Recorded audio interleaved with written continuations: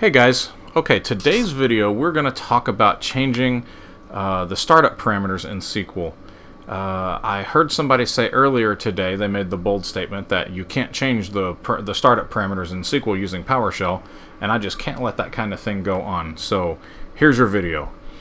It's actually pretty simple. We're going to start here again at the server level, not at the instance level. So as you start up PowerShell, it'll start up in the default instance. So you just do cd ... and that'll bring you here where you are, right? So I've written some of this stuff down already to avoid all the typing. So what you want to use here is, let me go ahead and right click on that and say paste. There we go. So what you want to do is I'm setting cache m equal to new object, and I'm using the, we'll just say the SMO WMI managed computer class in SMO, right? And I know I preach against SMO all the time, but that's only when there's a better way, and I have yet to find a way to do this in the actual provider. So we have to go to SMO WMI managed computer. So now if we say cache m, and let's just take a look at it real quick. You notice how it gives you a list of things, right? And one of them is services. Okay, so now that we've got our services, our list of services, now we can say m.services, and I can see all the services here, right? But I'm only interested in one. Remember, I'm going to change the startup parameters for the SQL service. And you notice here we have advanced properties, right, in all of these guys. There's a better way. Hold on, I'll show you in a second. And you also have startup parameters. And that's what we're actually interested in. So what I want to do is I'm going to set, let's say, cache B equal to services. And then I'm going to pipe that to a where clause. Name equals MSSQL server, and that's in here somewhere. If I were to pipe this out to a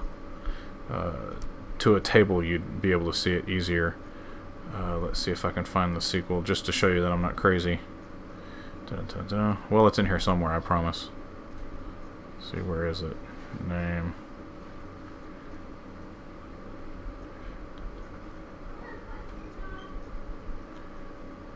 Anyway, it's in here somewhere. You have to trust me. I just can't find it right now, but it's in the list. I'll show you in a minute. So anyway, we have that there. Now I can say B, and now I have the one for the one service. And you know it is there because here I came up with something, right? And here's the name. I can find the name right there, MSSQL server. Okay, good.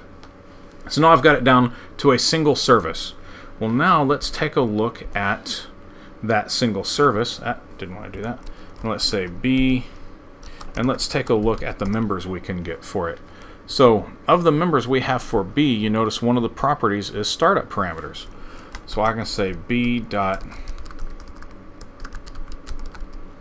startup parameters, and now you can see the regular startup parameters that we're used to seeing.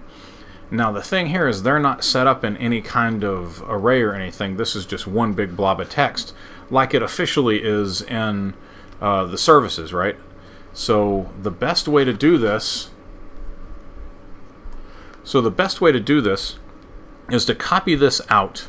So I'm going to come up here to edit, and I'm going to turn on mark, and I'm going to take this entire thing,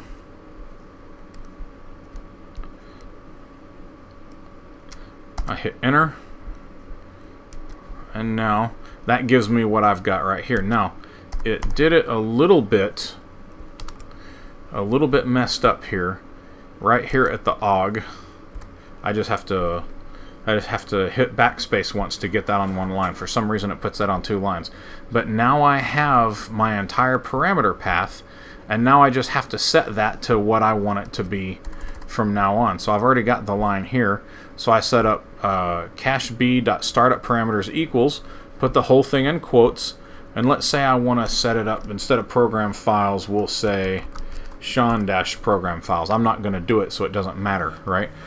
So now that I've got this, I can take this entire thing as one string, Control C. Let's go ahead and clear the screen so we can see the whole thing. And now I'll just right click and say paste.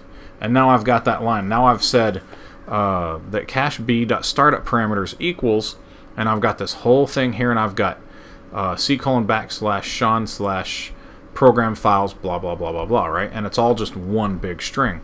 Let's go over here real quick, just to show you. Right here, configuration tools, config manager. Go right here. Startup parameters. So you can see there's no Sean in here. We changed the D. There's no Sean in here, right? So now when I come back here, let's hit enter. And you'll notice that when I come back here, there shouldn't be a Sean here either. See, nothing has shown up yet. That's because I haven't called the alter method yet. And remember what I always say, if there's an alter method, use it. So now I have to say cache b.alter. There we go. That should give it to us. Now I've got to refresh this guy again. And we should see what we expect to see now. And there we go. We have Sean inserted in the middle of there. So now we have changed our startup parameters. And if we wanted to, now we could restart the service. That's another video that we've done, that everybody's done, and I've done it myself a couple times. And if you want to see that here, I could say b.startup parameters, and here it is right here. And there's our change. Now I'm going to change it back, because even though this is my local box, I still want to use it, right? So now I'm going to change that back, and I'm going to copy that entire line again.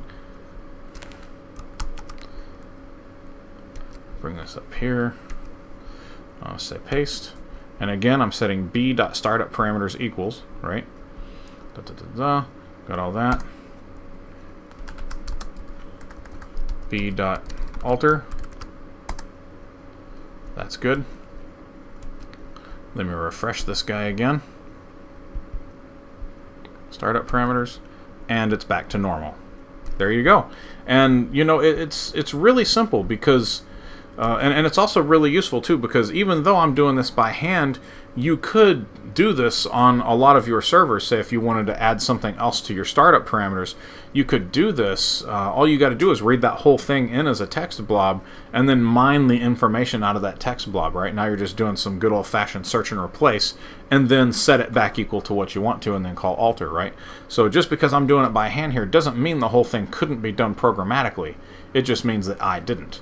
So what you would do here is you would search for everything between -d and the semicolon, and then you would change that path to what you wanted it to be.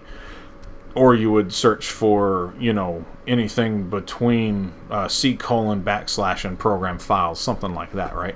So, you know, you can do all that kind of text mining you want to, do that replace, and then just set that equal to a variable, and then just set it right back, and you're golden. So anyway, that's how you change startup parameters in PowerShell. Don't let me hear you talk about that again. Bye.